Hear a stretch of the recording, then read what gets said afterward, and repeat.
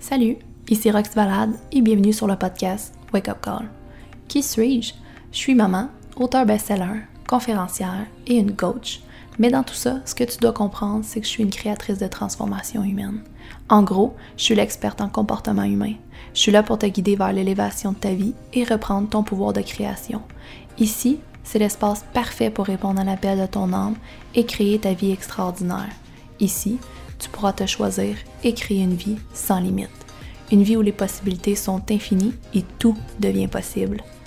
Amusons-nous à se dire oui ensemble. Merveilleuse transformation à toi.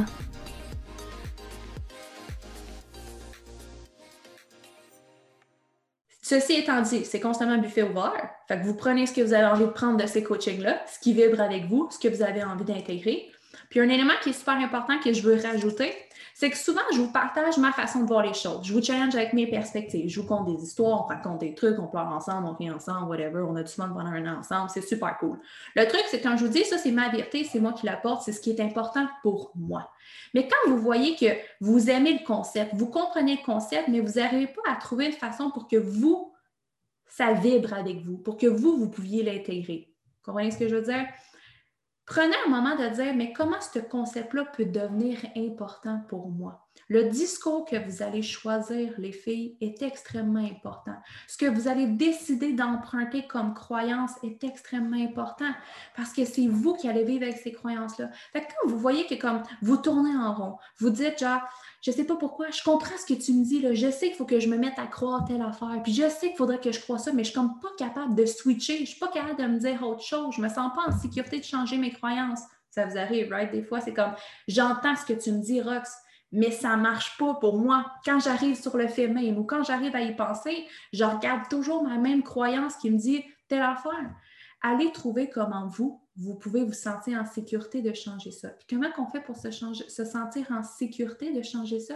C'est quand ça vibre avec ce qui est important pour vous. Je vais vous donner un exemple. On va rentrer tout de suite dans le vif du sujet. Je vais vous donner un exemple concret. V'là 2 ans, j'avais la croyance qui avait été bâtie où est-ce que être ambitieuse, ça voulait dire qu'on était dans l'ego. OK? V'là 2 ans, j'avais comme réalisé après un vomi de cerveau que j'avais comme ancré cette croyance-là dans mon développement de ma spiritualité beaucoup plus intense. J'avais comme décidé d'accepter, je ne sais pas de où est-ce que ça venait, de quel livre ou quelle affaire ou quelle expérience que j'ai vécue qui a décidé que cette croyance-là s'est ancrée à l'intérieur de moi. Mais quand on était ambitieux, c'est qu'on était dans l'ego et non dans notre vérité. OK? Là, il n'y a pas de vrai ou faux. C'est juste que la question toujours à se poser, c'est si j'ai des objectifs que je veux atteindre, est-ce que ça me limite cette croyance-là? Fuck oui. Genre, il faut que j'ai cette ambition-là de vouloir aller chercher mes objectifs, right? Je ne peux pas continuer de dire, je vais aller chercher mes objectifs, il faut que j'accepte que je suis une mauvaise personne. Non, je ne vais pas continuer de trouver que je suis une mauvaise personne en allant chercher mes objectifs. Fait que j'arrête de dire que d'avoir cette ambition-là, d'atteindre mes buts, fait de moi une personne dans l'ego. On est d'accord. Et là, je travaillais sur mes croyances, puis je me disais, qu'est-ce que je peux me dire pour changer ça, pour me sentir en sécurité d'aller chercher mes objectifs, d'avoir de l'ambition. Il fallait que je me sente bien à avoir de l'ambition et non tout le temps juste accepter que j'étais une mauvaise personne parce que j'ai de l'ambition. Vous voyez la différence entre les deux? Fait que comment je peux intégrer ça? Fait que là, le typique, c'est comme, je suis une bonne personne d'avoir d'ambition. Mais même si je me répète ça sans arrêt, là, cette phrase-là, je peux vous assurer que j'y croyais fuck all à cette croyance-là. Là. Même si j'aurais pu prier longtemps là, en regardant mon livre puis juste me répéter la belle affirmation, je suis une bonne personne à avoir des objectifs, je vous le dis, ça n'aurait fuck all rien changé. J'y croyais pas plus, je le ressentais pas plus, puis je portais pas cette croyance-là. Vous me suivez jusqu'à présent qu'est-ce que j'explique? Parce que même si je changeais la phrase, même si je mettais une belle petite phrase politically correct, je suis une merveilleuse personne à vouloir aller atteindre des objectifs, ça ne vibrait pas avec moi. C'était pas ce qui était important. Je me sentais pas plus en sécurité de dire je suis une bonne personne d'aller chercher d'aller chercher mes objectifs, d'être ambitieuse. Fait qu'il a fallu que je me jase. Fait que quand je vous fais faire des vomis de cerveau négatifs, il y a aussi des vomis de cerveau positifs. Une discussion avec soi-même pour savoir comment je peux laisser dropper l'information et non juste l'empiler dans tout ce que je connais. Parce que la différence entre ce qu'on connaît et ce qu'on comprend, on bâtit une vie sur ça, puis ce qu'on connaît, on le stocke en arrière. On connaît plein d'affaires, mais est-ce qu'on bâtit une vie sur tout ce qu'on connaît? Mais non. Non.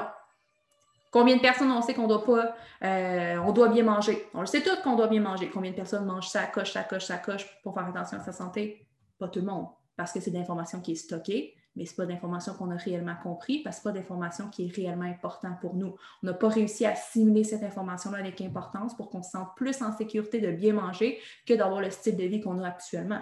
Vous me suivez? Il y a toujours l'information qu'on reçoit et l'information qu'on garde pour bâtir une vie. Ça, c'est celle qu'on comprend et qu'on décide d'intégrer. Vous me comprenez quand je dis la différence entre connaissance et compréhension? Fait que je connaissais, je savais au fond de moi que je ne suis pas une mauvaise personne d'avoir de l'ambition, right? Mais je ne la comprenais pas encore parce que je me sentais quand même une mauvaise personne, même si je savais que ce n'était pas vrai. Fait qu'il a fallu que je change mon discours, il a fallu que j'aie trouvé les bons mots, une façon que pour moi, je me sente en sécurité de pouvoir avoir de l'ambition. Fait que je donne l'exemple que pour moi, je me suis dit, OK, ça fait quoi si j'ai de l'ambition? Qu'est-ce qui est important pour moi? Qu'est-ce que ça va créer si j'ai de l'ambition? Fait que là, j'ai eu une discussion avec moi-même.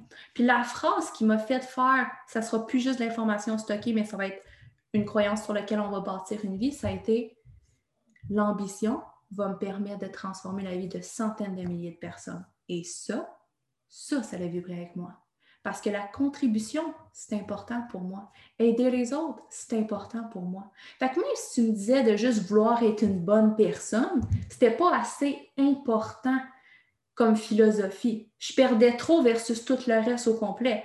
C'était plus important pour moi de garder cette sécurité-là, de me sentir en sécurité, de rester une bonne personne. Comprenez-vous? C'était pas assez. Mais quand j'ai dit, Rox, t'es une bonne personne aussi.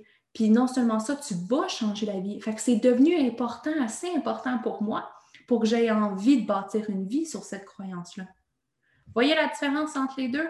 Fait que quand on se dit, on se parle, puis je dis, il va falloir que tu trouves une façon. Pourquoi on ne la trouve pas ensemble? C'est que des fois, ça prend du temps pour trouver comment la porter, cette information-là, la croire. C'est pour ça que je vous répète tout le temps, les affirmations positives sont de la merde si tu ne les crois pas. T'as beau les répéter sans cesse. Si tu les portes pas en toi, tu les vibres pas aussi, puis là, vous allez l'apprendre dans les autres mois, les filles. Okay? Plus que vous allez avancer, plus que vous allez comprendre à l'intérieur de vous. Déjà, dans le mois 2, vous allez commencer à comprendre avec les émotions, avec le mois 3, avec les énergies, mois 4, la personnalité. Vous allez commencer à comprendre comment ça fonctionne, une croyance à l'intérieur de vous, puis comment on peut la porter. OK? Mais ça reste que si vous ne vous sentez pas en sécurité, si c'est juste une information et non une compréhension, ça ne sert à rien de la répéter sans arrêt. Ton cerveau va te dire, pourquoi arrête pas de répéter cette phrase-là sans arrêt? J'en ai rien à battre de cette phrase-là. On ne va pas plus faire quelque chose avec cette phrase-là. Vous voyez la différence? Fait que vous devez l'avoir. Fait que dans ce temps-là, quand vous finissez vos coachings puis vous voulez aller en chercher le plus possible, les notions qu'on parle ensemble, quand j'ai des interventions avec les filles, quand on parle de concepts ensemble, quand j'ai des éléments, ce que vous avez vraiment aimé, puis tu te dis, il me semble qu'il me reste avec une petite affaire que je ne suis pas trop sûre que je vais l'avoir intégré ou je ne suis pas trop sûre si j'ai bien compris, prenez un moment pour vous dire comment ce concept-là, moi, je peux l'intégrer dès maintenant. Pour continuer ton processus de création, viens nous rejoindre sur la communauté privée et gratuite Connexion Humaine sur Facebook. Dans ce groupe, tu auras la chance de pouvoir gagner des prix en participant au live.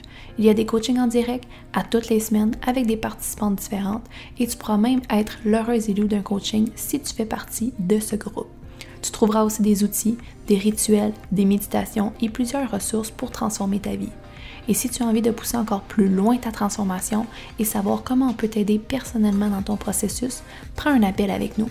On va te guider dans le comment faire. On va te montrer concrètement comment transformer ta vie à tout jamais et vivre sans limitation. Rappelle-toi, la seule chose qui te sépare d'une vie extraordinaire, c'est toi. Et si tu n'étais plus cette limitation dans ta vie?